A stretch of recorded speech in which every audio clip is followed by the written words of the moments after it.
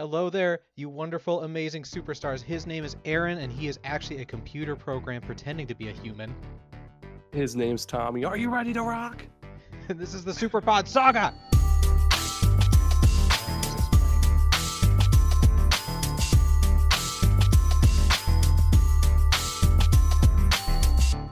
Yes, this is the Superpod Saga. Welcome, thank you. Grab a seat, grab a cup of coffee, sit down for a while.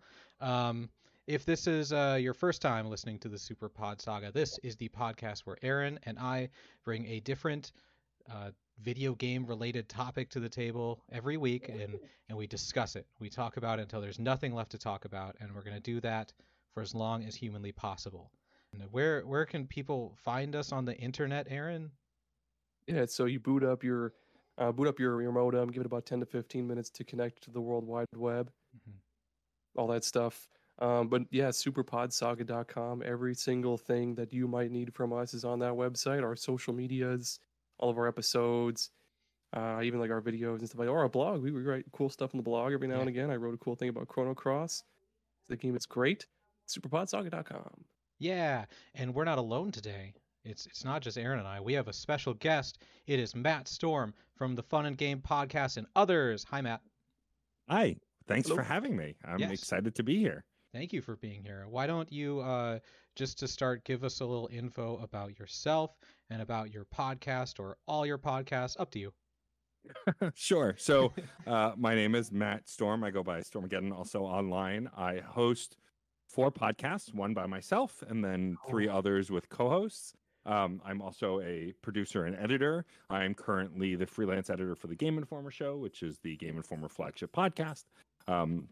My shows, as you mentioned, one of them is Fun and Games, which is a kind of general topic-based conversational video game podcast. We also interview developers, composers, all sorts of different creators, community managers, all sorts of folks. I do a interview series called CPOV Autographs, which is me chatting with bands, comedians, burlesque performers, actors, pretty much anyone who wants to chat about art and artistry. I do a podcast called Screen Snark, which is a roundtable style podcast that I do with my incredible co-host, Rachel Quirky Shank, and we bring a guest on to talk about the most recent things we've watched. We go around each talking about them and then usually interview the guest as well. Sometimes we do specials focused on specific media. And then last but not least, I do a BioWare podcast. It was a Mass Effect podcast. As we played through the Mass Effect franchise, we have now moved on to Dragon Age, where me and my co-host Frankie create the character and then play the games as if we are those characters, making decisions as we would and things like that. And all of these podcasts can be found on your podcast platform of choice, and you can find more about me and those shows at djstormageddon.com. Thank you. You are living such a cool life. I love that Mass Effect idea. That's cool. Or where you like live out as the characters or like act as the characters, like D&D style. That's cool as hell. Thank you. Yeah, it came up from just me and Frankie always talking about Mass Effect because I got them into it, and so we started the show, and it was fun to play Shepard, who I'd played a million times before, but more. I always make decisions kind of how I would, but to really dig down deep and figure it out. As a person who came out as non-binary recently and has been queer my whole life, I romanced Caden on that playthrough, a character that I didn't really like in the early days, and then kind of really fell in love with. Part of it is Raphael Sabarge's very smooth voice, but really digging into the character is like, oh, this is someone I'd actually be interested in, someone I would like. And so, it's really great. I really encourage folks, if you love the franchise, to listen to it, because there's even stuff in there that you may not have noticed or thought of on a previous playthrough. Yes, absolutely. Aaron, you picked our topic for the week, and what is that topic? We're going to talk about multiplayer games, and to be specific, nothing like cooperative, because I feel like that's totally separate from actual like multiplayer mayhem, where it's like player versus player, stuff like that. But yeah, multiplayer games. Yes. So what do you two look for in a good multiplayer game? We can start with you, Aaron, since this is your topic. Right, yeah. So a lot of the multiplayer games I play are ones that I would play like with when people come over, like a party kind of situation, where I just want absolute chaos and like I don't want anybody to be friends afterward. A lot of the games I have on here are ones that like I'll sometimes get pretty angry about, and and I'll just lash out at people. But I promise I'm not always like that. It's just some of these games really bring out the worst.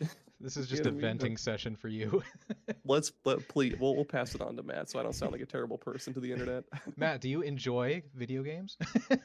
What? Video games? I didn't know we were talking about video games.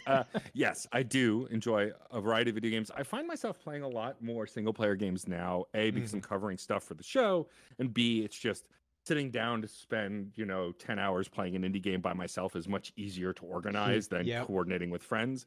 Because, I love a lot of online games. I played MMOs a ton, and, even online shooters, even in the early days of Halo. But, when everything was local, you'd go to your friend's house, play a multiplayer game. Now that everything's online, I just find it hard.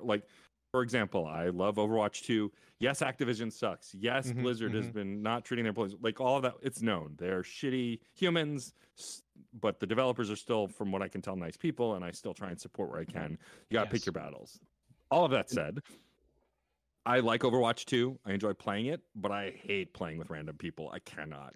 That community is still bad. But if I can squad up with a full team or mostly a full team of my friends, which I often do, then it's a ton of fun, right? We're coordinating, we're communicating, we're working together, or we're just totally fucking around and don't care. But it's that kind of thing. And so it depends on the game, but I do genuinely enjoy playing online multiplayer games and competitive online games. Which games I'll play on my own with random people versus playing only with friends is dependent on the game. Some communities are better for that rather than others, and so it really depends on the game itself. Yes, you and I, we're on the same page when it comes to Overwatch 2. You basically said everything that's on my mind. But yeah, I've noticed same thing. I grew up playing local multiplayer, and you would think with online multiplayer being such a thing now, it would be easier to game with friends. But we're all adults now with lives, and it's so hard to find time sometimes. So it makes those good games really stand out. For sure. I mean, I think also for me, it depends on the game. When Splatoon 2 came out recently, I made a ton of time for that game because I was excited to get to play it. When Halo Infinite came out, problems aside, when the multiplayer launched, a ton of me and my friends were playing it a bunch. And a lot of that comes from that camaraderie of old school local multiplayer. I'm reminded of playing Halo 1 on the Xbox with my friends Joe and Brian. And if I could tell a very short but fun story. Yes. When we used to play the Halo multiplayer a lot, Blood Gulch especially, because of course, and it was usually just the three of us in a giant map trying to kill each other, right? As it was for most folks back then. And my friend Joe discovered something that none of us would even think of, but it worked and it was very funny. I don't know how familiar you both with the Nicktoon Doug. It was an incredible cartoon from my childhood, had a great theme song. My friend Joe discovered that because notoriously the rocket launcher in the original Halo was incredibly slow, you had to be mostly lucky to hit with it. He discovered that if he fired it from across the map, he could sing the entire Doug theme before it made impact. And so me and my friend Brian would be sparring and taking out each other. Then we just hear Joe behind us going, it's just start to sing the song. We would panic because we had no idea where the rocket was coming from. That's amazing. Stuff like that is why I love multiplayer gaming, especially with friends, because the stories are often better than even the game or the gameplay, because it's just the things that come out of playing them together. Absolutely. You brought a memory back in my mind from Halo 3 days where we had the one friend who had the console and the game, and we would go over and just make custom matches with the most ridiculous, absurd things. Our favorite mode was making gravity as low as possible and making it the speed as fast as possible, and the only weapon you could have is gravity hammers. Yes. So it's three guys just flying around, swinging and flying through the sky wildly, and it was so much stupid fun. Yeah, that the best part of any Halo generation was what you could make and what you could do, the Forge and all of that. I wasn't a big first-person shooter person growing up because I wasn't good at them. Arguably, I'm still not, but I just enjoy them more. But doing that kind of stuff where skill and aim barely mattered, and it was just what nonsense you could get into was always the best part. Yes, absolutely. Aaron, do you wanna start us off with a specific video game that you enjoy that's multiplayer? Hell yeah, I'll get this one I mentioned in our previous episode, or not previous episode, the episode with Troy though. Shout out to Power Stone. It's not gonna be my actual pick, but I don't want to talk about Power Stone too many too many episodes in a row because Power Stone is just multiplayer mayhem fun and I fucking love it. But I guess my first pick would be one that I keep going back to and I keep telling myself I'm never gonna play this again, and then I do, and it's Smite. God damn it, I love Smite so much. You do have a problem with Smite. Usually it's me and my brother-in-law Nova. He was in our Companions and Sidekicks episode, but he and I play Smite together a lot, and it's just, I mean, it's another one of those games where playing with randos suck because either they don't know what they're doing and they throw the match for you, or it's just super toxic people who are just like trash support, like your build is trash. There's no in between. Asshole. Yeah, sometimes you get somebody that's pretty decent, but that's very, very rare. And oh my, and especially in a game where like the premier mode is the 5v5 conquest mode, like you need your team, like you need to be everybody like on their A game. Otherwise, if you have a bad jungle or a bad like solo laner or something like that, you're gonna fall behind very, very quickly. And I hate it so much sometimes, but then like when it's good, it's good. Because like some of the characters, like once you learn like their different quirks and like the hitboxes for their abilities and how much damage they do, and when you can take somebody out with a certain ability and like a really good build for them, like it's really, really, really fun. Shout out to Sun Wukong because I love Sun Wukong. But what? Oh, I was gonna say, yeah, I tried Smite for a good few matches, and I was like, this is a lot to learn. It is a lot to take in and figure out. I was like, I would need to dedicate my life basically to become good at this. And I feel bad when I'm like learning a multiplayer game with other people. I feel bad that I'm dragging the team down, and that's tough for me to get through. You gotta play with us sometime. We'll coach you through it. Like if we played like a 3v3 joust, that's probably the easiest way to learn because Nova and I could definitely carry a newbie. Like when it's like us two and a newbie, like our friend Michael or somebody else, that's pretty easy. But when it's like 5v5 and 3 out of your 5 teammates are just sucking ass, it's a huge bummer. Yeah. But yeah, it definitely is a lot. Yeah, Smite's one of those games that I played a lot when it first launched. I played with a bunch of friends because just the idea of playing these gods from different lores and being able to mix and match was a lot of fun. And I had been already playing Heroes of the Storm and League of Legends and other games like it. And so the basics of it I knew, and then it was just learning this specific system. I fell off it after a year or two. It seems like they keep adding cool stuff to it. I keep saying, I'm going to go back to it. And then I never do because I'm already playing too many games, and to add another into the rotation is just not going to happen. But I remember enjoying it, what I played of it. Oh, hell yeah. That's another thing with multiplayer games today is not to like derail our conversation, but like so many of them expect it to be the game you play. Like they all want you to play only their game with the battle passes and the daily and weekly quests and everything, and it's impossible to keep up with every game all the time. Yeah. Like when Overwatch 2 came out, I played a lot of that and neglected Smite, and it's like, well, fuck, they have the RuneScape crossover going on in Smite, so like, what do I May is Bay, but the RuneScape crossover, dude. I'm still when we noticed Smite was having crazy crossovers, we were like, let's predict our craziest crossover, and I'm still waiting for the Dora the Explorer crossover. I think it's going to happen someday. Look, I never thought there'd be an Avatar crossover, and I didn't play during it, but that was awesome. That was really cool. I love Avatar, so to see that happen was really neat. The Ninja Turtle one was super cool, and Nova and I, we keep like coming up with these awesome ideas for skins that they should have done but haven't, and we keep thinking like, come on, Hi-Rez, like hire us, because there's a lot of characters in that game that have they like transform. So there's gods like Fafnir or RTO or I'm trying to think of another, but I can't name them right now. But gods that have transformations get very, very neglected. Like the god Fafnir, he hasn't had a new skin in years because he's not meta enough. Like the pro players don't like him enough, so they don't give him new fucking skins. But it's like, bro, in the Nickelodeon, fucking crossover happen, they could have made it so like when he's in his normal form, he's Tommy Pickles, but then when he uses his ultimate, which is when he transforms into a dragon, he could be Reptar. Yeah, that would be fun. That would be pretty cool. God damn it. I love your Hire me, suggestion. Yeah, I love your suggestion. They should hire you as an idea man. They'll just give you an office, and every week they'll walk in and be like, "You got anything?" And you'll be like, "Tommy Pickles, Reptar." And they'll be like, "Oh, get to work, everyone."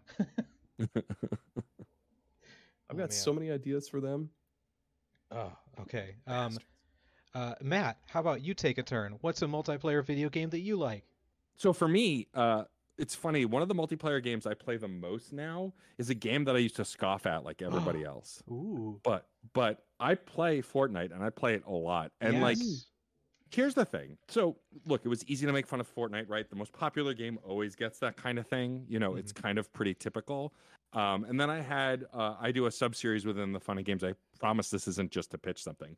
I do a sub-series within Fun and Games called Side Quests, where a different host every episode talks about a game they love and why they love it, right? It was meant to combat the negativity, mostly on Twitter, of people just saying games suck for no reason.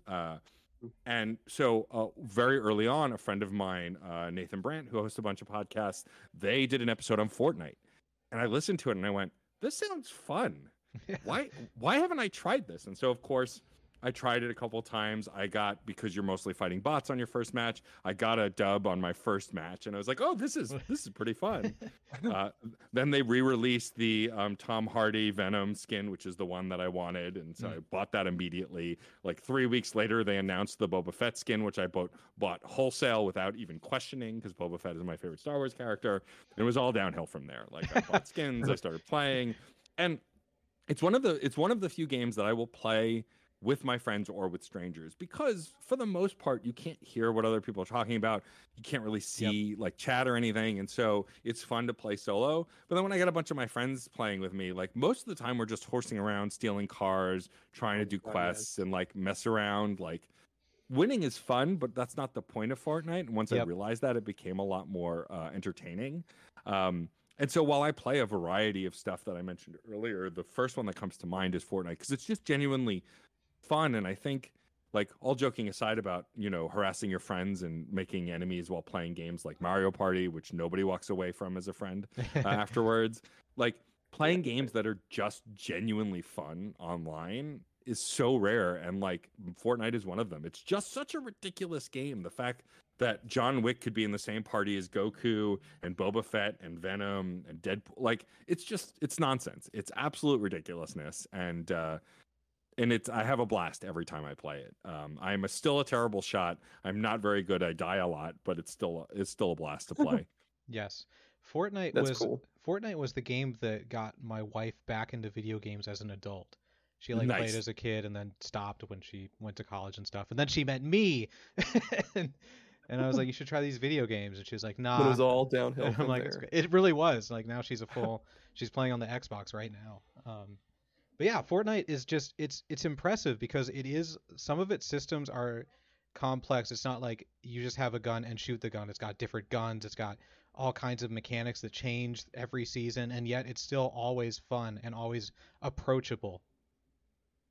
Yeah, completely. And I think part of that just really comes from them understanding what they have. And like, yes, some of the licensing stuff is dumb, and sometimes some of the skins or events aren't as good, but like for the most part, it's become kind of the Smash Brothers of shooters. And what I mean by that is like, some people take those games very seriously, but most people want to play Jigglypuff and just roll into people till they die, right? Or play as Snake and put remote mines on other players and blow them up at random points. Like, I like Smash Brothers, but like Fortnite, I just play it for the laughs, and if I happen to win or have a good time, like that's all secondary. It's like, just how goofy and ridiculous can we be?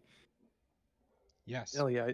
To bring out, or I guess to shout out my brother-in-law Nova again. He and our friend Michael and I, like in between, like when we were getting too upset at Smite or too mad at Smite or whatever, we'd take breaks and we would just goof around on Fortnite. And there was that one season where they had like the UFOs around, and you can hijack the UFOs. So it'd be like one person driving, two people on the sides, and we'd gun people down, and that was fun. And then the season where you could like hijack the battle buses and shit. And yeah, it's so fun to goof around with friends. It's awesome.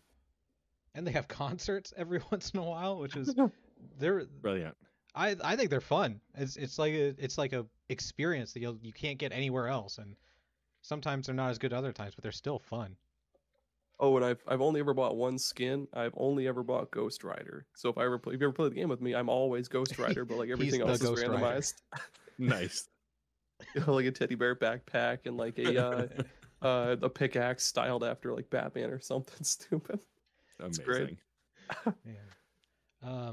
Speaking of games that are approachable, my first pick is Rocket League. Oh man. Sure. Yeah. Oh totally. man.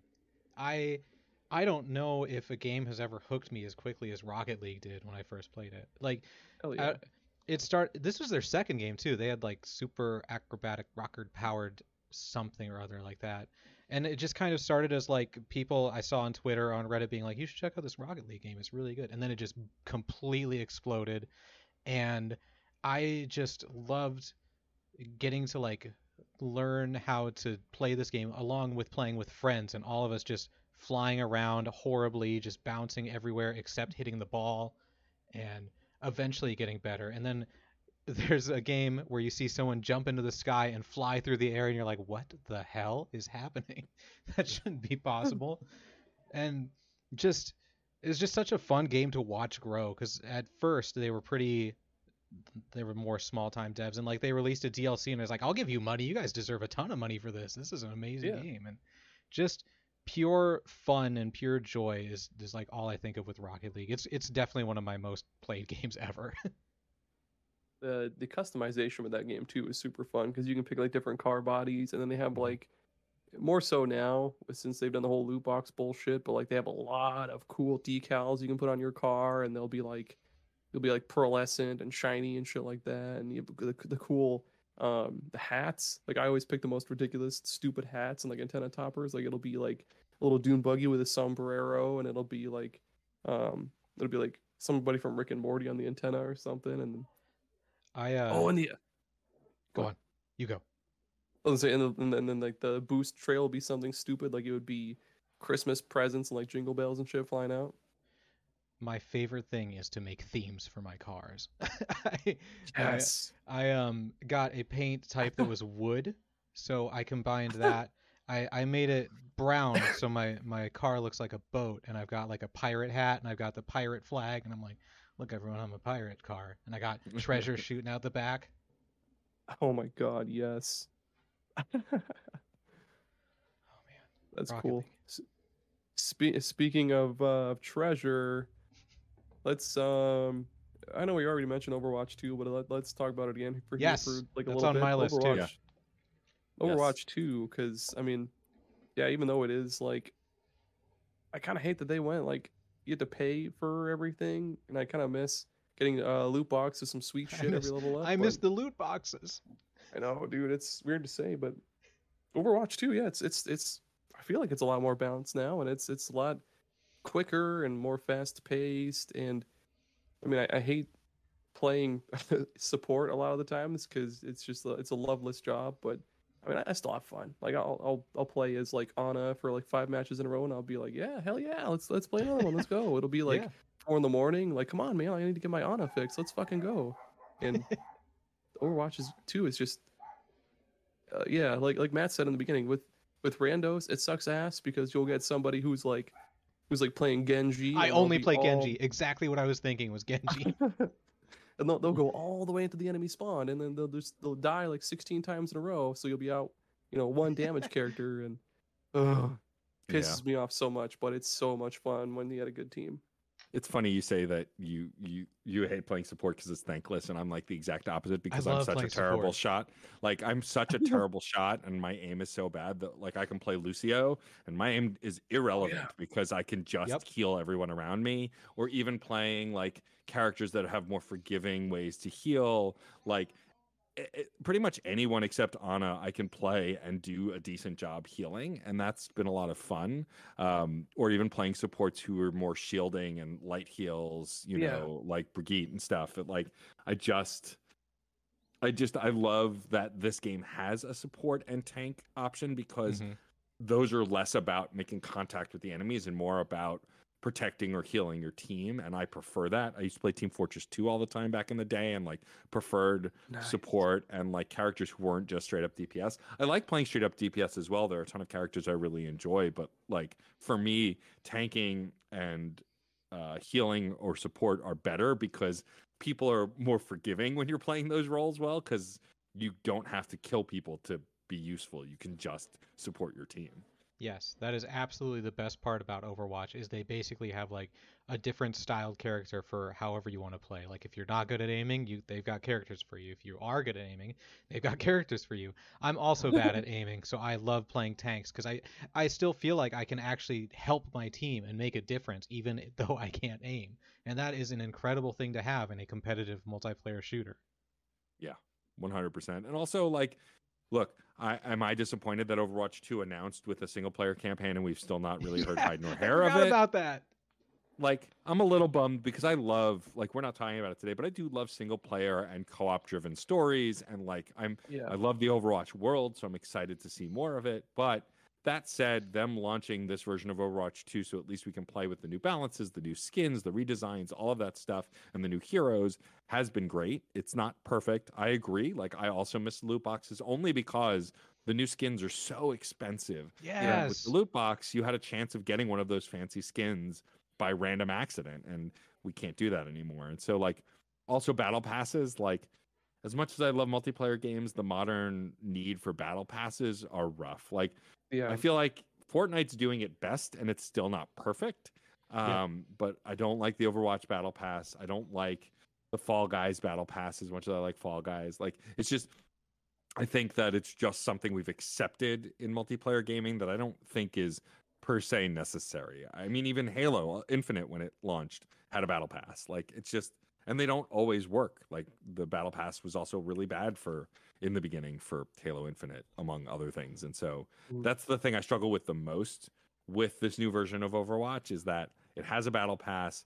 It's hard to get through it. I've been lucky enough to get code for a few of the battle passes so I could cover it for the podcast, but like ultimately spending money on those things and not getting through them is the hardest part. I discussed this with Aaron in our private messages one time, but a battle pass in Overwatch especially doesn't make sense because most people have 3, 4, 5 characters that they play, but the battle pass is items from every character. So it's going to be like upwards of 80% things that you will never use or want. Yep. It just, it doesn't make sense in my eyes for that. And like yesterday I was playing with friends and I had completely forgotten about the battle pass. I clicked on it and I went up like 11 levels because I don't even look at it. It's not even, I just don't care about it at all. Yeah. Like, I don't care how many fucking battle pass, or I don't care how many Junker Queen skins the battle pass tries to throw at me. I'm not going to play, if I'm going to play a tank, I'm going to play Winston or I'm going to play Sigma. Like, it kind of maybe incentivizes other people to play different characters, but not this guy, because Sigma rocks. Literally. One of my favorite tanks. He's so good, dude. Oh my gosh. Like every now and again I'll play Winston depending on the map, but Sigma is just so versatile. Yeah. My favorite thing about Overwatch is how, like, when it first launched, the characters were pretty basic. Like, McCree has a roll, a flash grenade, and he shoots his gun real fast. And then they got Sigma, where he's like, he can put a shield wherever he wants. He has a vortex that sucks in bullets, and it gives him shield. He can also throw a rock, and it's like, what? This is a lot of stuff thrown at me. Yeah, and then when Kiriko came out, I thought she was like the most complicated motherfucking thing at the time, but it's funny. Like, no, not really. No, not really. Oh man. What's next? Turn, right? Yeah, what's next for you, Matt? More games. So I want to talk about the Smash Brothers franchise, not just one game, because like there's an evolution of Smash Brothers that is both good and bad. And like when the first Smash Brothers came out on the N64, because I'm very old, like it was so much fun to play locally and just play with 4 players and just knock around with these, whatever it was, 8 characters, I think, that were in it, or however many. And it was a blast. And then like the next one came out on GameCube, Melee, which is still my favorite of all the games. Melee is my absolute favorite. Only second to the Wii version, because that had Subspace Emissary, which is one of the best single player campaigns in any fighting game. that they will never do again, and it bums me out. But like, I loved Smash Brothers because it was just a fun, good time with a bunch of friends in one room playing. When it shifted to online, especially very focusedly and sort of worked better on the Wii U and now the Switch, I almost never play in person anymore. And the online is still Nintendo's version of online, which is often broken or doesn't work so as sad. smoothly it makes as me it so could. sad. And like, it's a bummer because like, while the newest Smash Brothers has everything, and it's cool because literally every character that was in the game plus all that DLC, it's like the definitive version of this game now. But I almost never play it because I can't. It's just to connect online with friends. Like occasionally at a convention or something, maybe we'll play locally with a bunch of friends, but it happens so rarely. It's just it's still easier even with the shitty online system to log online and play online. And I still do it from time to time, or I'll do it when I stream or something. But like, I just miss that core version of Smash Brothers in the N64 and GameCube era, where it was just about getting in a room with a bunch of your friends and just beating the snot out of each other. It was the best. I referenced Snake earlier, but like Snake, a character that I am not good with, I would just spend the entire time trying to put the remote mine on someone and then just let it bounce around a little as you fought until and just blow a random person up. Like that game was so much more fun for messing around and trolling and using characters that annoyed other people than actually being good at it. Yes. That said, I'm a top tier King DDD player, and I will destroy anybody with him. He's my favorite. I just love that stupid penguin. I'm a big Kirby fan, and so love me some King DDD. But yeah, it's kind of sad now that I don't play it as much. I don't even have the second like wave of DLC. I got the first full wave of DLC when the second wave came out, and like there are characters I like Sora in it, but I was like, why would I buy this if I'm never going to play this game? Because I haven't really touched it in so long. That's that's interesting because I guess I didn't even realize it, but I kind of feel the same way. We're like, growing up, I played Smash for fun, and now it kind of feels like even when I have family here, we play to win. There's like no items or anything, and everyone's super sweaty, just sweat going everywhere. No items drives me crazy. Like the I know point of the game is to be ridiculous, right? I agree, but I'm outvoted every time. Yeah, dude. So I play as Little Mac. I just run around punching people like crazy because it's fun.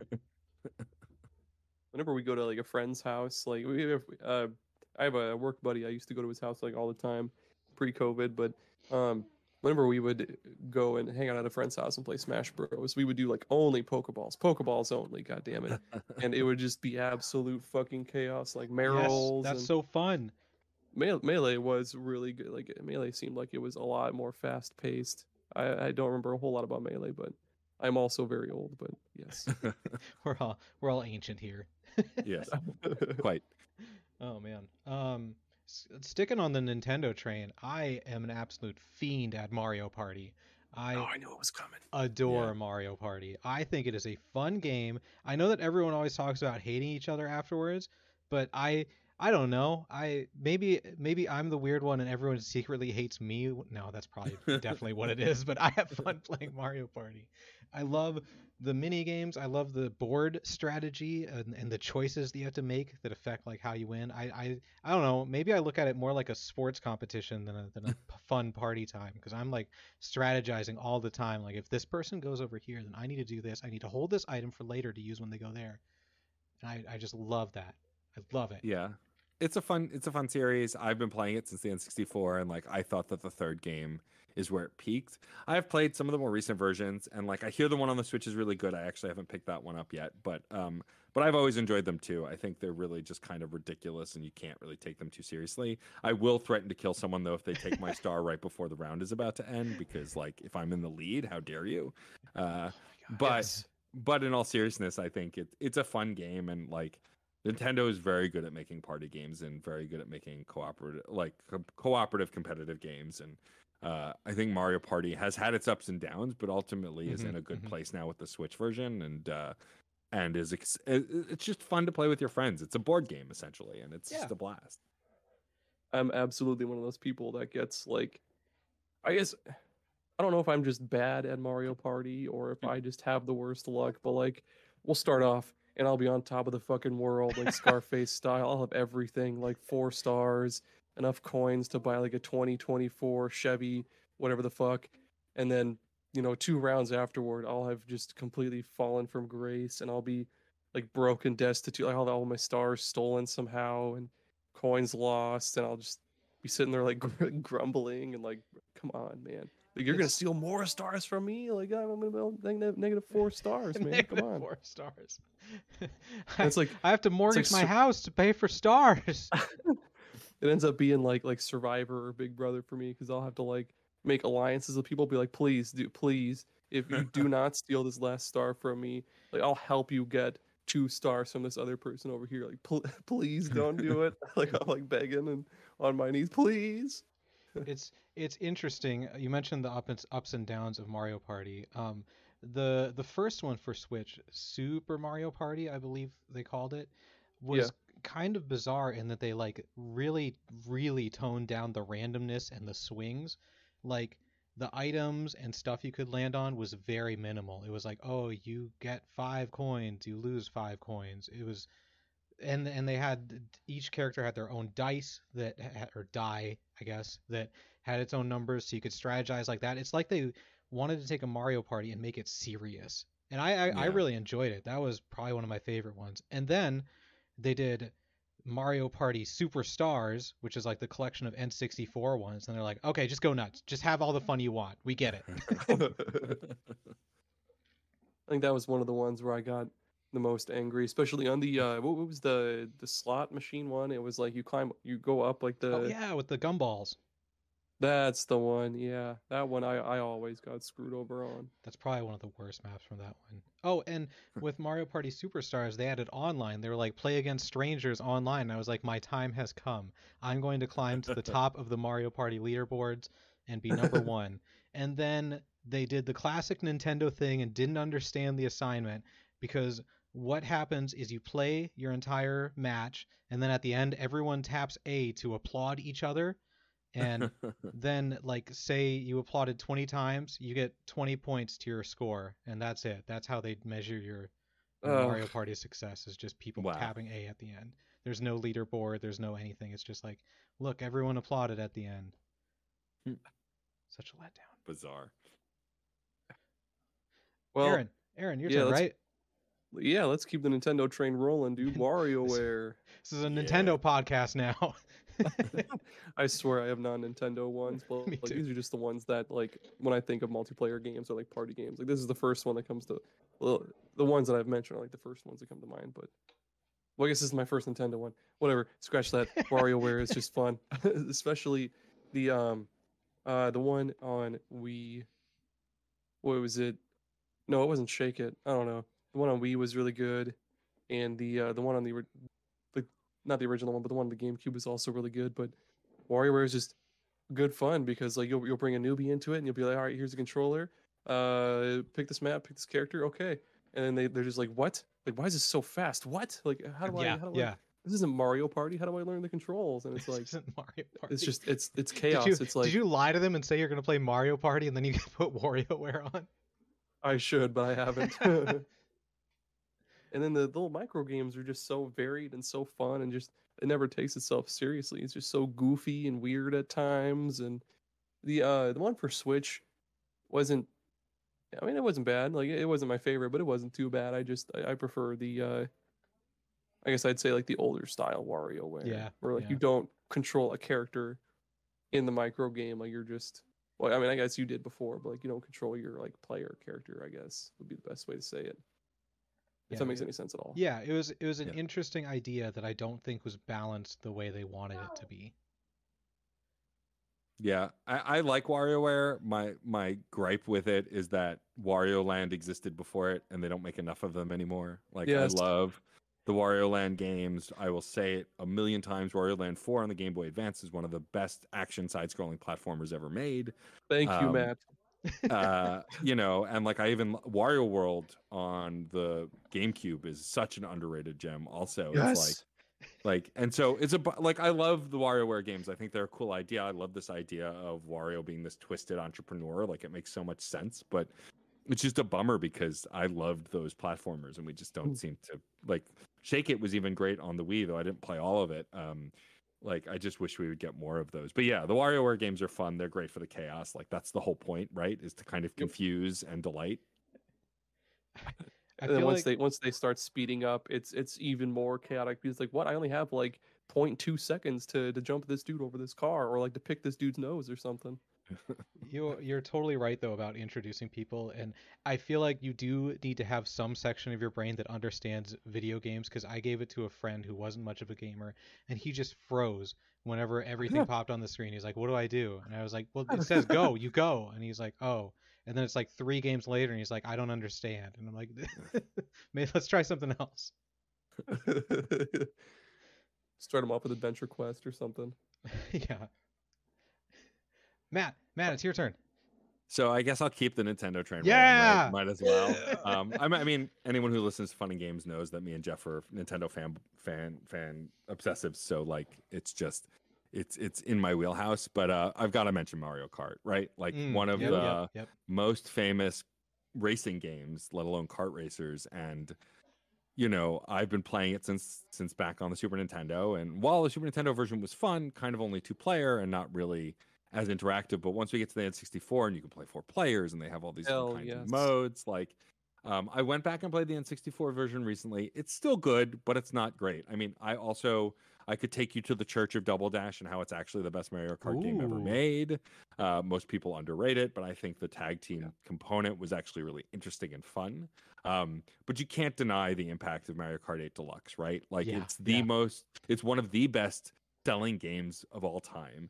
It's gotten all of these different versions. If you have the upgraded version of the Nintendo Switch Online expansion pass, you get all of these extra tracks over the last year or two for free, new characters, all of that stuff. I mean, for free, you know, finger quotes, you're paying for the service, but like they've just taken this game that launched on what was it, the Wii U, and did well, and then just transformed it on the Switch. It was just a port, but it wasn't.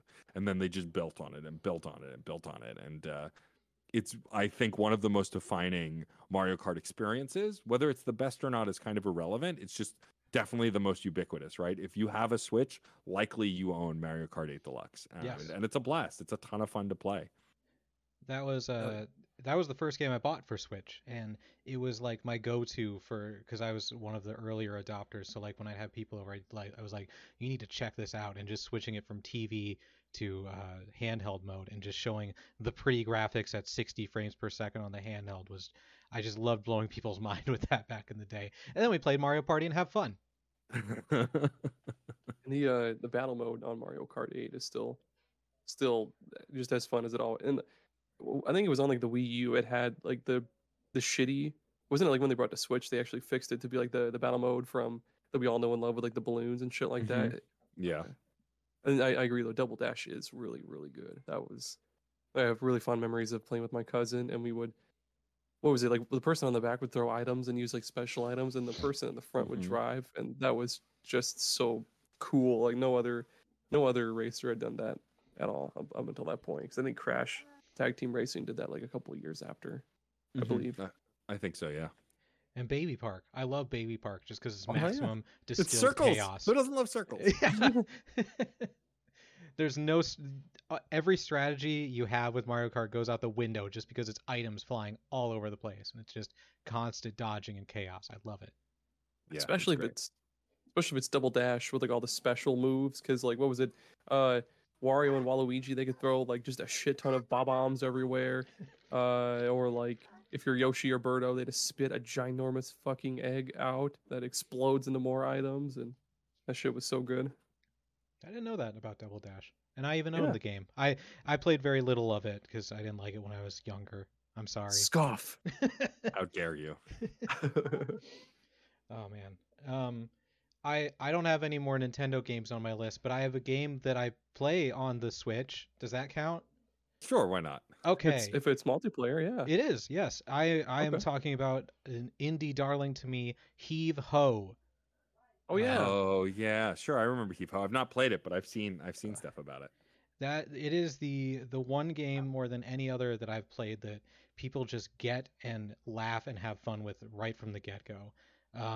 This one I feel like I have to explain to listeners because I'm sure not everyone's heard of it, but it's like a a 2D platforming sort of thing, but everyone is like a ball with arms, and you control the arms with the stick, and then you use the triggers to grip with your left and right hands, and it's like an obstacle course where you have to go from one side of the screen to the other, and there's traps, there's spikes, there's all kinds of stuff in the way, but it's cooperative, I suppose, because everyone has to make it to the end. So you've got to grab each other, throw them across dangerous gaps, or swing with each other and let go. And it's just endless fun trying to communicate, be like, toss me over the ridge. I'm like, I'm not going to toss you over the ridge. And then you toss them into the spikes, and they explode, and their blood flies everywhere. It's colorful blood. It's like bright neon blood that it splatters on everyone. it's a fun, gross touch. But every time we have friends over and we introduce them, no one knows what Hevo is, but when they play, it's all they want to play from that point on. Nice. I've been meaning to buy that game, but that leads me into my next pick, which is my actual non-Nintendo, or my first non-Nintendo one, Ultimate Chicken Horse. Yeah, I love Ultimate Chicken Horse. Nice. It's so much fun, dude. And they keep adding more animals to it, which I guess it gives you more fucking goofy because like each animal has their own goofy costumes, and that's super cool. But yeah, it's just so much fun to just like pick a random map, and because like each map is like I guess like the goal of Ultimate Chicken Horse is that it's a platformer, but there's no platform. We start with no platforms. You have to like basically pick an item and place it in a spot, and the point is to get from the start to the finish. And like the first person to get to the goal gets the most points and all this shit. But you have to like work with your enemies essentially to place items so that you guys can get from the start to the finish. But you know, if you're playing with like absolute bastards, you know, they'll put like they'll glue what is it, like one of those paper airplane machines to like one of those constantly spinning platforms, or like they'll throw a one of those machines that shoots flaming baseballs at, you know, like wherever the fuck the finish is. So there's like absolutely no way to finish, and it's just it's the best kind of chaos. It's only like $15, and it's on like every system. And if you have friends that come over and you want to just go fucking crazy and just be stupid playing multiplayer games, it's so much fun. Yes. The idea that you want to make the level easy enough for you to finish but difficult enough for no one else to finish is such a fun idea to try and navigate and to try and figure out how to do. And when you're first playing the game and you don't know what any of the items are, just throwing them in the level and seeing what they do just causes so much fun and laughter. Like the first time we put the hockey puck shooting thing out there, we're like, I don't know what this is, but let's see what it does, and just smack someone in the head and they fall off the edge and die, and it's just fun times galore. Then you just make these like little death fortresses that are it's like a level from Celeste or like Super Meat Boy where you have to be precise with your jumps. And oh my god, and the levels are super creative too, because there's one that's like a mini golf course, and what is it, you have to go over this pyramid, and then there's like this sphinx that's like always raising its arms or something. Or like there's this one where you're underneath this cliff, and or you start up underneath the cliff, I don't know, whatever. The levels are cool. Just buy the game. Just buy it. Trust us. We're professional podcasters. That's right. Aaron said so. It's true. Well, I think sticking with the theme of more indie style and more unique multiplayer games, I have to shout out Killer Queen Black. Yes. Killer Queen Black is a game that I actually played first in an arcade. We have an arcade bar in New York in Brooklyn, I believe it's called Wonderville, and they only have indie arcade games. They don't have any like mainstream arcade games. That's cool. There's apparently the indie arcade scene is a really big deal, which I had not really known. And it's the first time I played Killer Queen Black. It's now available on the Switch, of course, and I think maybe Steam. But it's an incredible game where teams compete against each other as either a queen bee or the workers, and there are different ways you can win, either by moving this like snail-like creature across the room, plucking these like berries, beads out of the wall, or I think it's delivering the berries. I can't remember which. It's been a bit since I played. Like there are all these different win conditions, and you only have to complete one of these various tasks, and or I think you kill the queen a certain amount of times. And it's just really a lot of fun. It's just kind of really chaotic, and like there's a lot of strategy involved because you want to protect the queen, yet you also want to work on these tasks and and stop other people from doing their tasks, and it's really a lot of fun. And to play something like this as an arcade game and then see it come to home console after was really neat, because that doesn't happen as much anymore, right? No, not at all. Most arcade games, like you think Street Fighter and other fighting games, they kind of come out day and date, right? Or sort of simultaneously. Like maybe there's a difference of a little bit of time, but for the most part, latest Street Fighter hits arcades and consoles at the same time, even sometime the consoles first. And so it's fun to have played this multiplayer game a bunch at this local indie arcade and then get to play it online after the fact. It's a lot of fun. If you haven't checked it out, I highly recommend it. Yeah, it's just full of neat ideas. That it's a big old arcade game. That it's got all those interesting mechanics and different jobs, I guess, essentially you can do. It's one of those you could just tell they thought from top to bottom how to make it as good as they can, I guess. Nice. What about what about you, Tommy? What about You're me? next? Yeah, it's Are you my next? turn. Okay. Yes, I am next. Let's theme continuation, indie games. Gang Beasts. Yes. I love Gang Beasts. Oh. This is the game where you control blobby people and punch each other and try and throw them off of stuff. And, yes. It was a big hit at my bachelor party. Nice. Because that's what we did for my bachelor party, was play video games, of course. Hell yeah. And it's just, man, I don't even...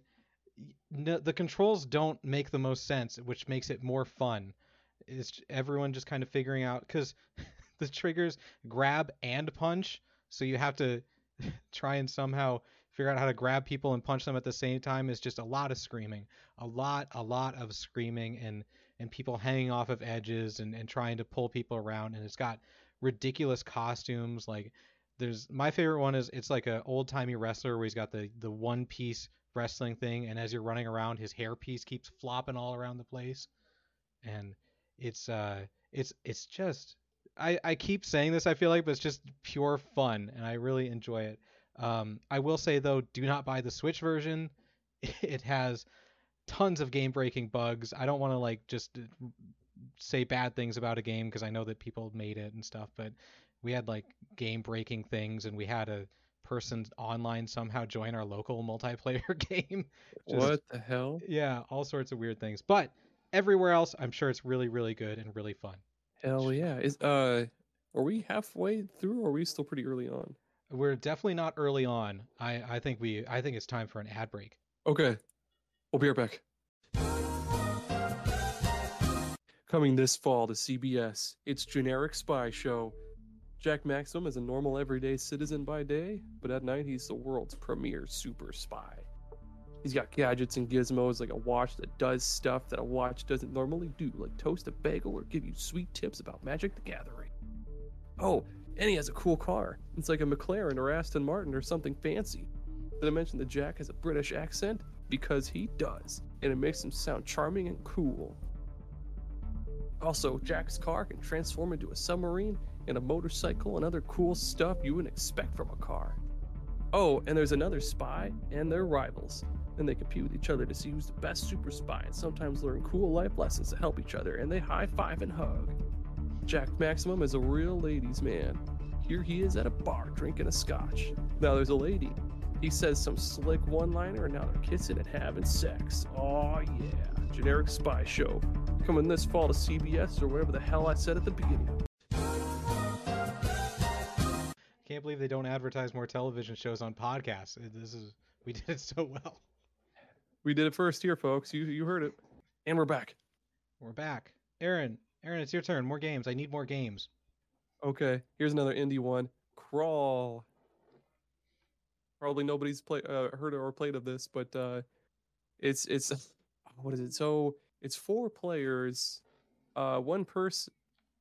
How the fuck do I explain it? So one person plays like an actual human, like hero character, and it's a dungeon crawler. So like it's like Zelda style. You go from like room to room, and you clear the room of enemies and shit like that. And there's traps and all sorts of stuff. So one person is like the hero, human character, but then the 3 other people are monsters, and you can I guess like over the course of the game, you can evolve your monster and change it into like different forms and stuff and gain different powers. And the player who plays the human, that they stay relatively the same. Like every so often they'll come across like a shop and they'll get a new weapon or armor. Like they'll level up, and then there's crazy boss battles where like I remember one was like I think it was like a four-headed Hydra or something like that, and then on top of that, of course, your homies that are playing with you, they're other monsters, and they're trying to like I forget what the fuck the monsters even were. I know there's like one where it's like a witch, and you can shoot like a freeze spell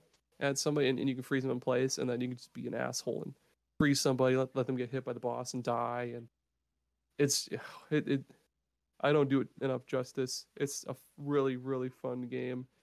It's what, $15 on Switch and like everything else. What's it called? Crawl, Crawl, Crawl. Crawl. Yeah. Interesting. It's very pixely too, I should say, but yeah, it's you love pixels. It's great. They're real chunky. And what is it? You don't choose like a specific monster. You choose like a family of monsters. And like every so often you'll level up your monster into like a bigger form of it, and it just gets fucking crazier and crazier, and it's so much fun, dude. Neat. Yeah. Neat. Neato. Super duper. Matt, do you have a neat game? I do. So this one started as indie, but I don't even know if we can call it an indie anymore. But I remember playing a little game called Fall Guys at PAX East 2020, I think, is the first time I got my hands on it. They were there. And of course, now they're part of the Epic family of games and are on literally everything. But yeah, Fall Guys is this game.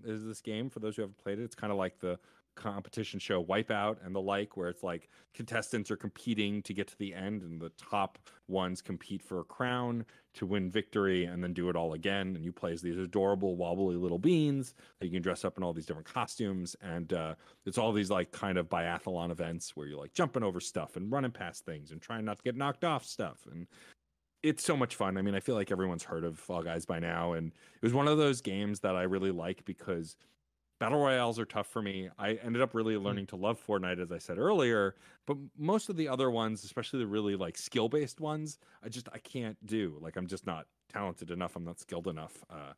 But Fall Guys is so much luck as it is skill that it's just fun. And also it's so funny to watch these dopey little characters get knocked all over the place.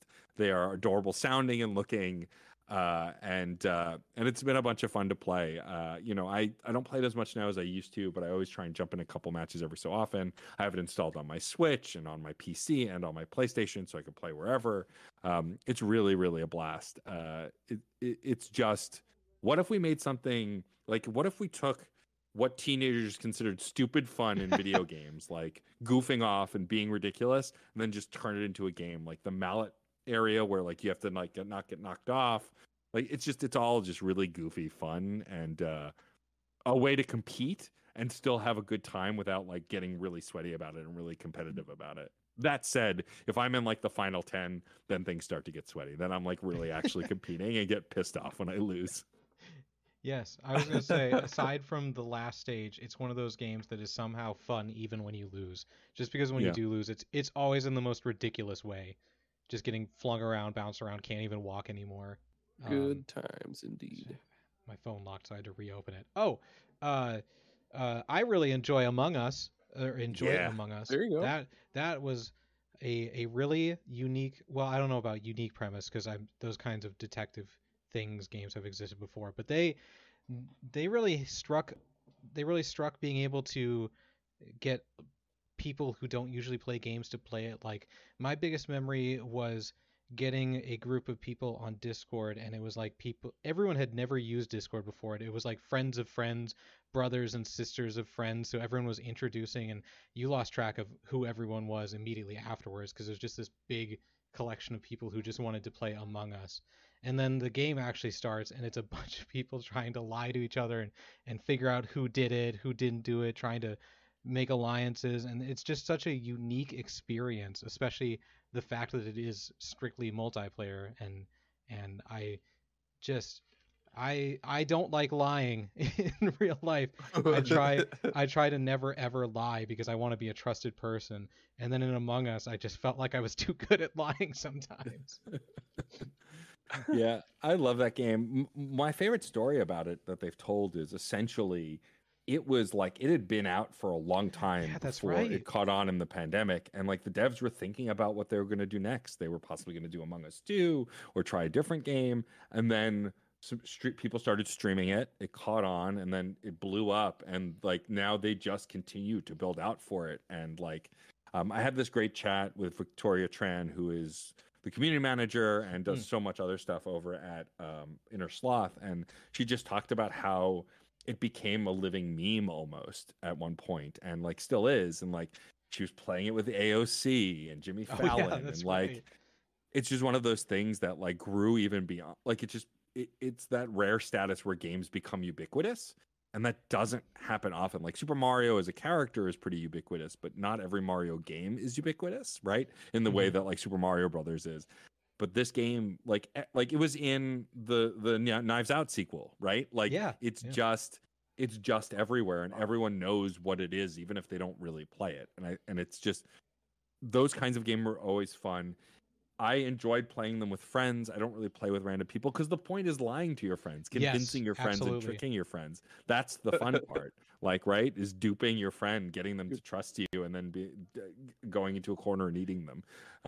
It really is a delightful game. I read Among Us bean.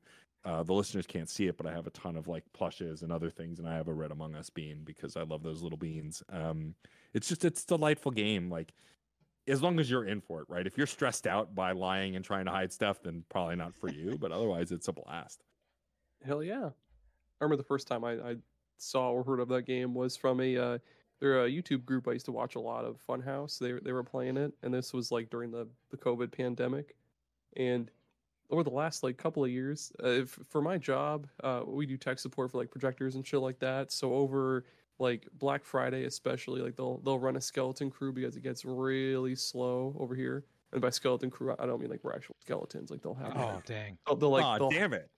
Yeah, they'll cut the staff down to like maybe 7 people or less. Yeah, usually for Black Friday we'll play it. We'll play a game. Like a couple times we played Among Us, and it was a hoot and a holler. And yeah, Among Us it's great. It's great fun. I'll never forget the sigh that my brother-in-law made after I had lied to him the whole time and I won because I was the killer, and just that I was like, I'm sorry, I had to.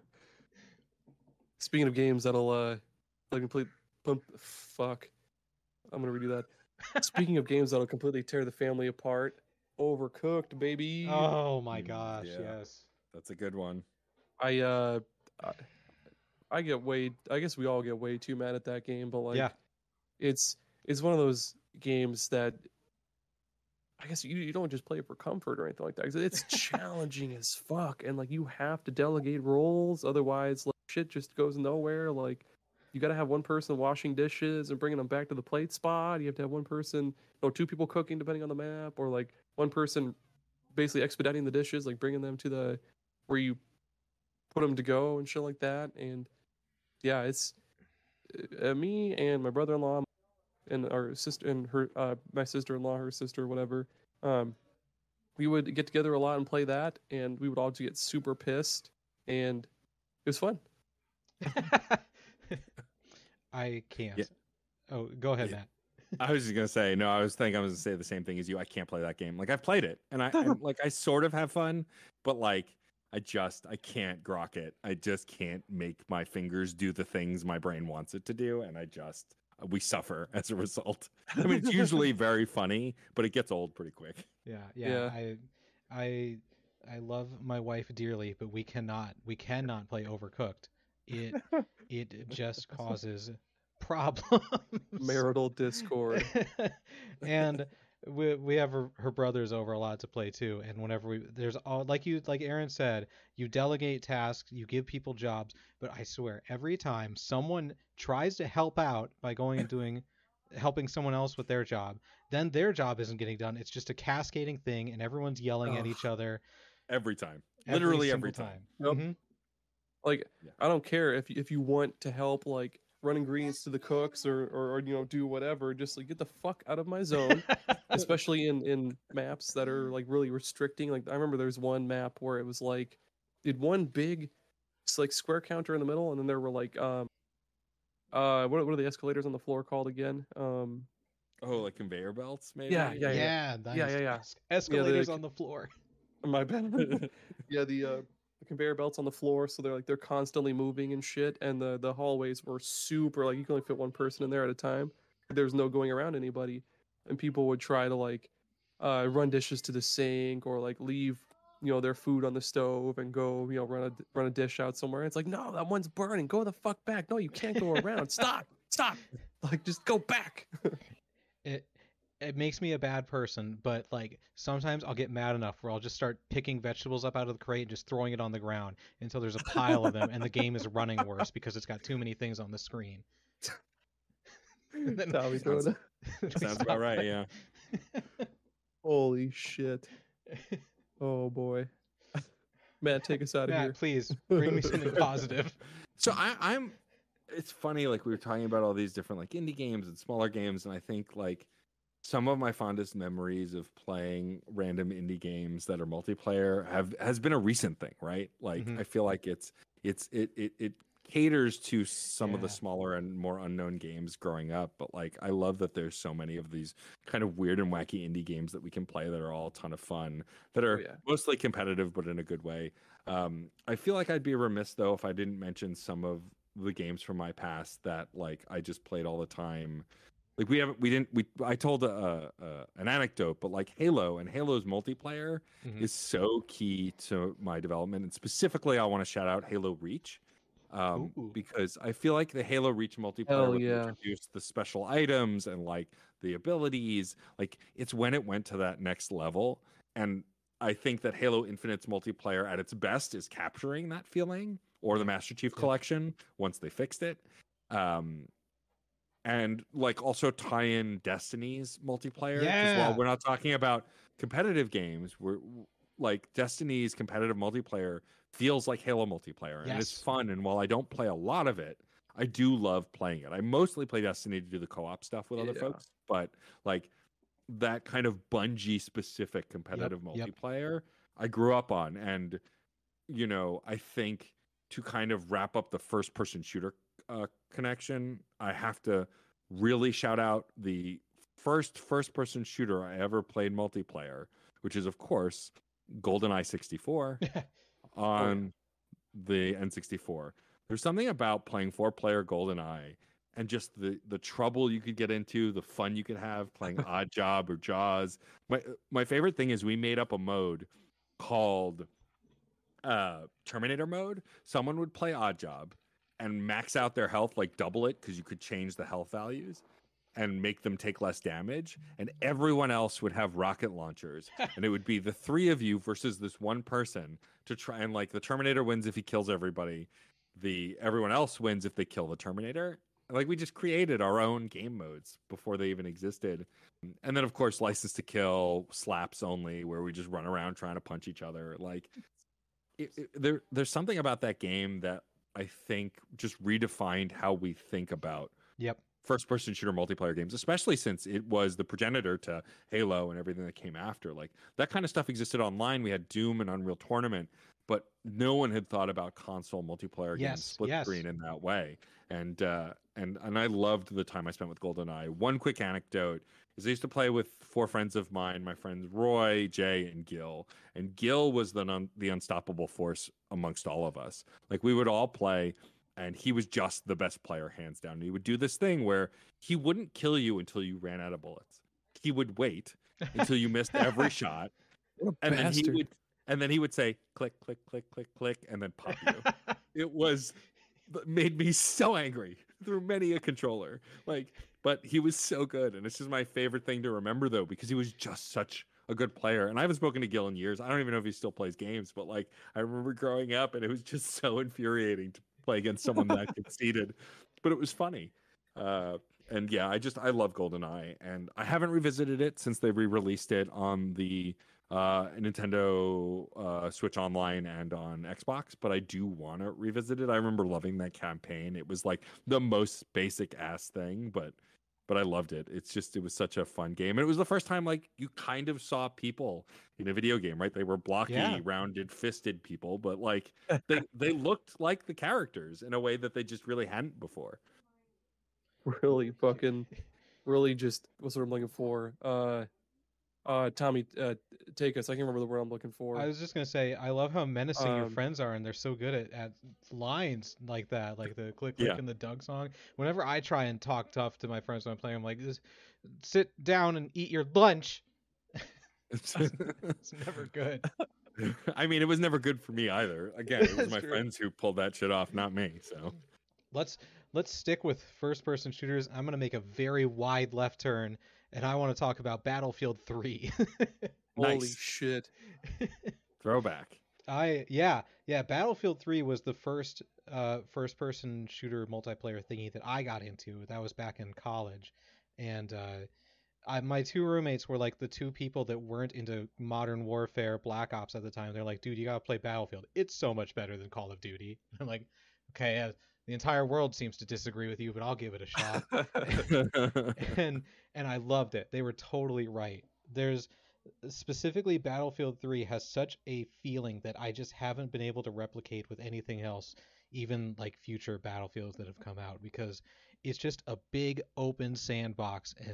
And before those kind of existed, really, like the Call of Duties at the time were more corridor based and more reflex based, where Battlefield was like there's tanks everywhere, there's helicopters, jets, you can be whatever class you want to be and help your team that way. Like you can be a medic and just run around healing people, or you can be an anti-aircraft person and run around trying to destroy vehicles. It was very freeform, and the flow of battles was so fun too. There was a mode called Rush where one team is attacking and one is defending, and you have to plant a bomb on an objective, and then once you do that you go on to the next one. And it just felt like almost like a football game where everyone's trying to just push each other back and push each other forward, and you try and find different routes, you try and do different strategies, and it's just the maps were so fun because there was tons of different, you could fly a jet and just crash it into people and jump out at the last second. You could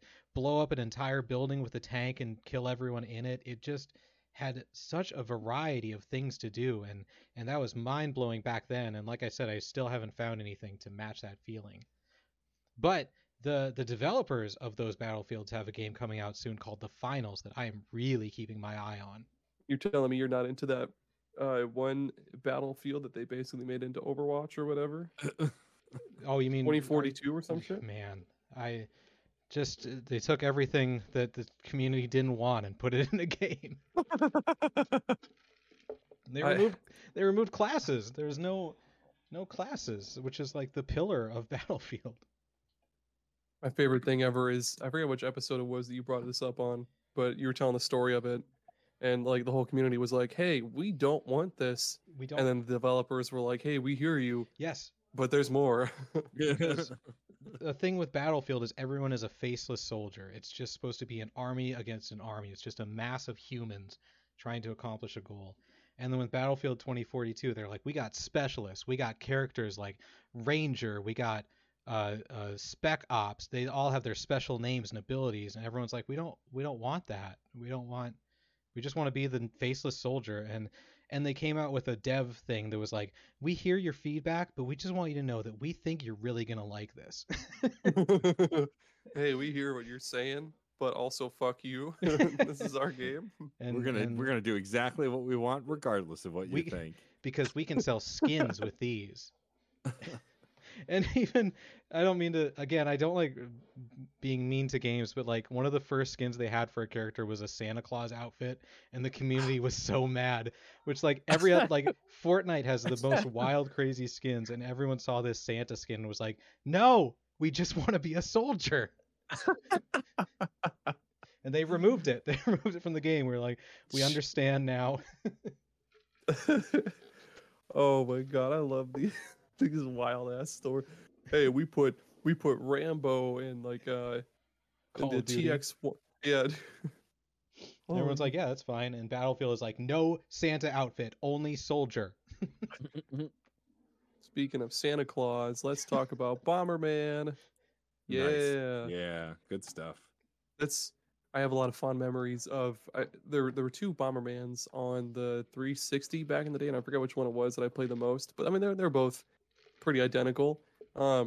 First off, it was cool as hell that you could actually customize your Bomberman and put like different little antennas or different helmets. You have him half cowboy, half clown afro, and he has like robot boots or something cool. And yeah, Bomberman is it's the wildest, wackiest shit because like it'll be this big old maze and you can pick up. I mean, you can turn off power ups, but anybody that plays without power ups is a total masochist. Like they don't enjoy fun. You don't know what fun is.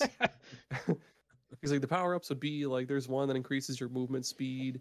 There's one for what's called fire up, which basically increases like your blast radius essentially. And then there's just a bunch of other shit. There's one called dangerous bomb that like goes through the I guess like the walls and structures and shit like that. And the what we used to call the bread and the butter would be like fire up max and then the dangerous bomb, so that your blast radius would be fucking ginormous, go through everything. You basically carpet bomb the whole playing field, and it was just my God. And I think it went up to like 8 people. So when you had 8 people on this tiny fucking maze, it was just absolute chaos, and you'd be like screaming at each other. But I mean, it was still super fun. I had a lot of fun with that. And Bomberman Battlefest, there we go. That was the one I played the most of. They have a couple on Switch.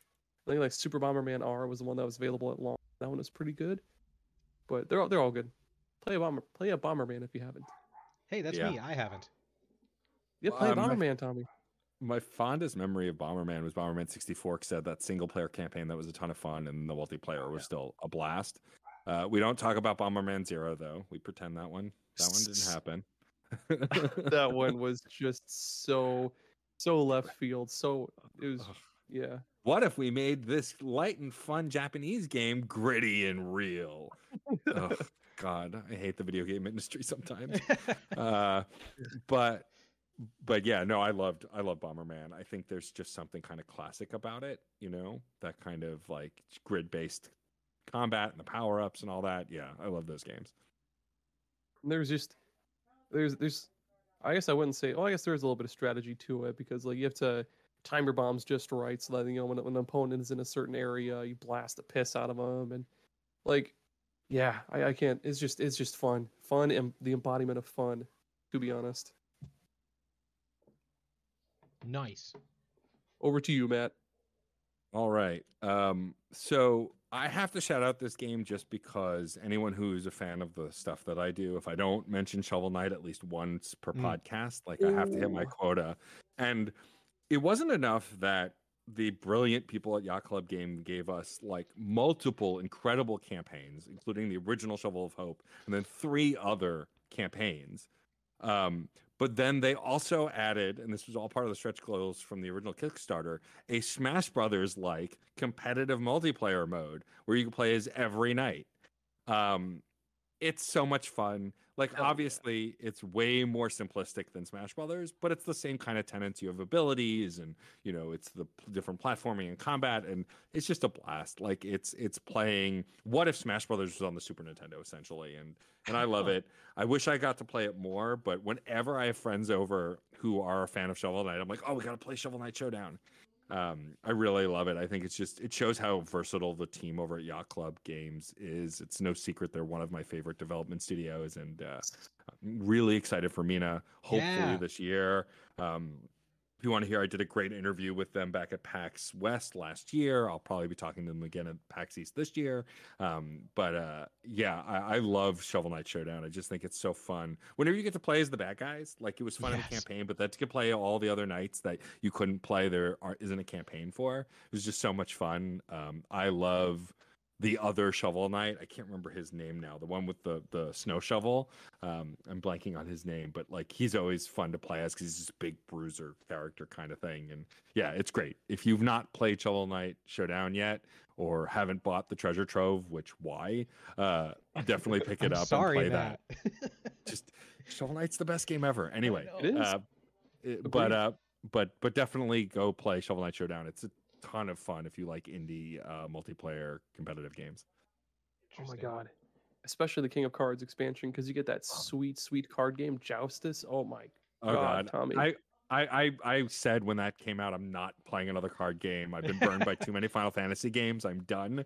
And then I played it once and went, oh no, this is bad. I really like this. And to be clear, I'm someone who played Magic the Gathering growing up. I've played other card-based games. Like I like card battlers. I just refused to get involved, and then I did. I ended up one night playing it for like 4 hours. I was like, God damn it. Go ahead, Tommy. Oh, I was gonna say that's Aaron and I are card game fiends. It's like we have a square-shaped hole in our brains, and card games are square shaped, so they just fit in there perfectly, and we just can't stop. Welcome to the family, Matt. You're one of us now. Yeah, that's me. Were you gonna say something, Aaron? I was just gonna say, oh, it's so good. Yes. Oh, I guess, and it's also super cool. It reminds me a lot of like the like Matt said, the Final Fantasy card games, because there was a lot of cards based on like enemies from the game, and then like bosses. Like they have cards for like Polar Knight and like Propeller Knight and shit like that, and you can like build a deck based on certain strategies because there were different card abilities. God damn it, it's I know what I'm playing tomorrow. I know. I was same thing. I was like, man, I really got to play Battlefield now. Oh man, I have one game left on my list. You guys can say another one if you'd like, but I want to end it with I guess what I consider like my baby for multiplayer games. It's Destiny. Ooh. Man, nothing has been. I kind of like Battlefield 3. I haven't experienced anything like playing through the first Destiny again, because it was just such a cool, unique world. It was like one of the. I don't want to say it was the first, but it was one of the first to have like open worlds that you would see other players going and doing their own thing, and like random people. Like if you did like a what are they called? A community event or whatever on a place that randomly popped up. Other people could run in and help you. And I also played it with a college friend and a random person that we met that we would just join up on a fire team every night to just go and do strikes and adventures and stuff. And I haven't experienced that before, where you meeting someone random on a video game and just becoming friends with them and learning about their life and stuff. And so that was a really cool thing to experience. And I just loved the world. I love exploring. I love the lore. I spend too much time at work reading Destinypedia, and no one has said anything yet, so I'm going to keep doing it until they tell me not to. Destiny's one of those games that I jumped into the first one as the Taken King came out, and I became obsessed. Like I missed it in the beginning. I just wasn't playing a lot of online games, and then the Taken King came out, and I discovered how good the multiplayer was, and I was like, oh, shit, okay. And so I played Destiny 2 at launch and played it for a while and fell off. And of course, as of when we're recording the recent passing of Lance Riddick, I played a bunch the other day. The voice of Zavala. But yeah, it's some of still the tightest gun combat in gaming, and definitely some of the tightest competitive multiplayer in gaming as well. Have you played since I think it might have been a year ago now, where they changed it to actually have background MMR to match you up with people who are at your skill level? Yep. Mm-hmm. Yeah, I went back after that and I was like, oh, this is how I wanted it to feel. I'm not getting crushed. I actually feel like I have a chance against people, because they at least for the few times I played, I was like, this is people at my skill level, yay. I'm having fun. Exactly. I missed the original Destiny. I played the absolute piss out of the first one with my brother Devin and a good buddy of mine, Jared, who shout out to him. He was in the Games We Want Remastered episode with Nave, and we played like every expansion, every raid, and all that shit that came onto the first Destiny. And then the second one came along, and it just wasn't the same. It didn't hit the same for us, but it was it was a special game. Yeah, I miss the Lucky Raspberry, the best fucking armor or whatever for the hunter hunter. Yeah. Yep. Yeah. Red Death, that was my favorite gun in Destiny 1. Loved my Red Death. But yes, Destiny 2 is so bloated, so extremely bloated. Yeah. It's far too much. Oh. I go back to it like every 2 years. I play Destiny 2 for like 6 months. Yeah. I mean, that's how it worked for me. Like when was it Lightfall was the newest one, right? Yes. There was the Fallen Queen or whatever was the last one, and before that, and then whatever was before that, that's when I bought the last expansion I bought and played the hell out of it when you got the new like stasis class and stuff. New light, and I loved that expansion. I had a blast with it, and then tried to go back and play the story stuff that I missed, but they had shelved some of it. And like, my biggest problem with Destiny is that you can't play the entire narrative from start to finish, which is so bummer. Bizarre. It's just a bummer, and I get why, right? They built this game on servers and tech that they like, and if they were to upgrade all of the tech, they could keep everything, but that would also be an insane cost that could tank the game. So I get the logic behind it, but it's just a bummer because I also love Bungie's storytelling, and a lot of the Destiny story is really interesting. And the fact that we can't play through Destiny 1 and 2 straight through as a single player narrative is a bummer, because I would do that, right? Because that's what I played the Halo games for, was the story. So yeah, it's crazy to me that I bought Destiny 2 and I bought the first expansion, and none of that exists anymore. The campaign from Destiny 2 and the first expansion are just non-existent. However, if you want to play Destiny 1, those servers are still up, and you can give them a $20 bill to play Destiny 1. That's true. $20 bill. Yeah, it's not free to play like Destiny 2 is. Oh yeah. That's I don't have any more. Okay. Matt, did you have any more? Right out. I do have one more. Yeah. It's a classic. We got to go way back. One of the first competitive multiplayer games I ever played. As I said before, Activision Blizzard has their problems. I'm acknowledging that, and I know. I only sound exhausted not because I don't want to talk about it, but because I'm still talking about it. Just how shitty Bobby Kotick is and all of them over there. But anyway, that aside, StarCraft is one of the first PC games I ever played. I did play the Red Alert series and some other turn-based strategy games, real-time strategy games rather. But StarCraft was one of the first competitive multiplayer games I ever played. I played as the Zerg almost exclusively, and I played it a lot. It was one of the earliest online games I played, and when I wasn't doing custom co-op maps based on Dragon Ball Z, I'm not kidding, with my friends, I was playing competitive multiplayer and devouring people with Zerg rushes and Zerg rushes alone. The complete panic that other players would get when they built up these incredible units, they leveled up everything so they get the best kind of unit, and I would just send 100 Zerg at them and destroy everything like a termite swarm. It was I never got bored of it. I wish StarCraft 2 was better. I did enjoy what I played of it, but the online just wasn't the same, and the narrative was fine, but it just wasn't as good as that first game. I love StarCraft and all of its expansions, and I played it a ton. It was my earliest days playing real-time strategy, my earliest days playing online against other humans, and just praying that I wasn't playing against a Korean champion player who would just wipe the floor with me every time. This is not being facetious. It was a competitive sport over there. I don't know if it still is, but it was at one point. I love StarCraft. I love the lore. I love the world, and I loved playing multiplayer. I hope to go back to it sometime. I did never finish the story in StarCraft 2. I played the first story. I got the second expansion, but I never bought the third expansion. But there are days where I do crave the original StarCraft experience, and I will every so often boot up StarCraft Remastered, which thankfully is not as bad as Warcraft 3 Remastered and is actually playable. Nice.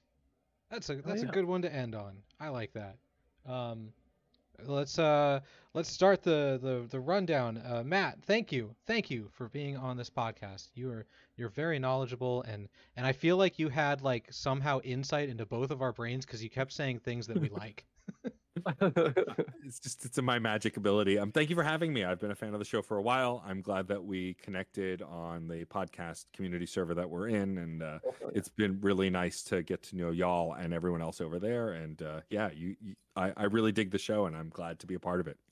Yay! Nice. Where could people find you or your podcasts one more time? Sure. So you can find me best on Twitter, as long as it's still alive by the time this airs. It's day to day. No one ever knows. But I'm most active there and on Instagram. I have a TikTok and some other stuff. They're all DJ_Stormageddon. I have a Twitch page, which I may try and start streaming a little more later this year. Other than that, you can find all of my podcasts at djstormageddon.com or on literally any podcast platform. I will shout out Fun and Games again because I think your audience will really dig it. If you happen to already be a Fun and Games listener somehow and found the show that way and haven't subscribed to our Patreon, please do. We've been growing the podcast, going to more conventions, meeting with more dev teams, and every dollar helps us just build and grow that show. It's funny. It's patreon.com/funandgamespod. If you want to find Fun and Games on Twitter, it's also at Fun and Games Pod. But yeah, that's the best thing. And if you've forgotten all of that, just go to my Twitter and all of the links are literally there. Nice. And where can people find us, Aaron, the Superpod Saga, the podcast they're listening to right now? Yeah, podsaga.com. It's all there. And then before we go, big shout out to our patron on Novel Console. Again, they're a variety podcast. They cover things from video games to books to food. They've been with us strong since we started our Patreon, and check them out if you haven't. A Novel Console. Yeah, and it is my turn to pick the topic for next week. Yep. And I declare the next week we are going to be discussing remasters, remakes, and the like. It seems like a good time to do that. Ooh, that's going to be a good one. Yeah. Good luck defining what is what. Oh yeah, I'm already thinking in my brain how to do that. Thank you for listening, you wonderful, beautiful superstar listeners. Have a great day. Bye. Bye. Bye.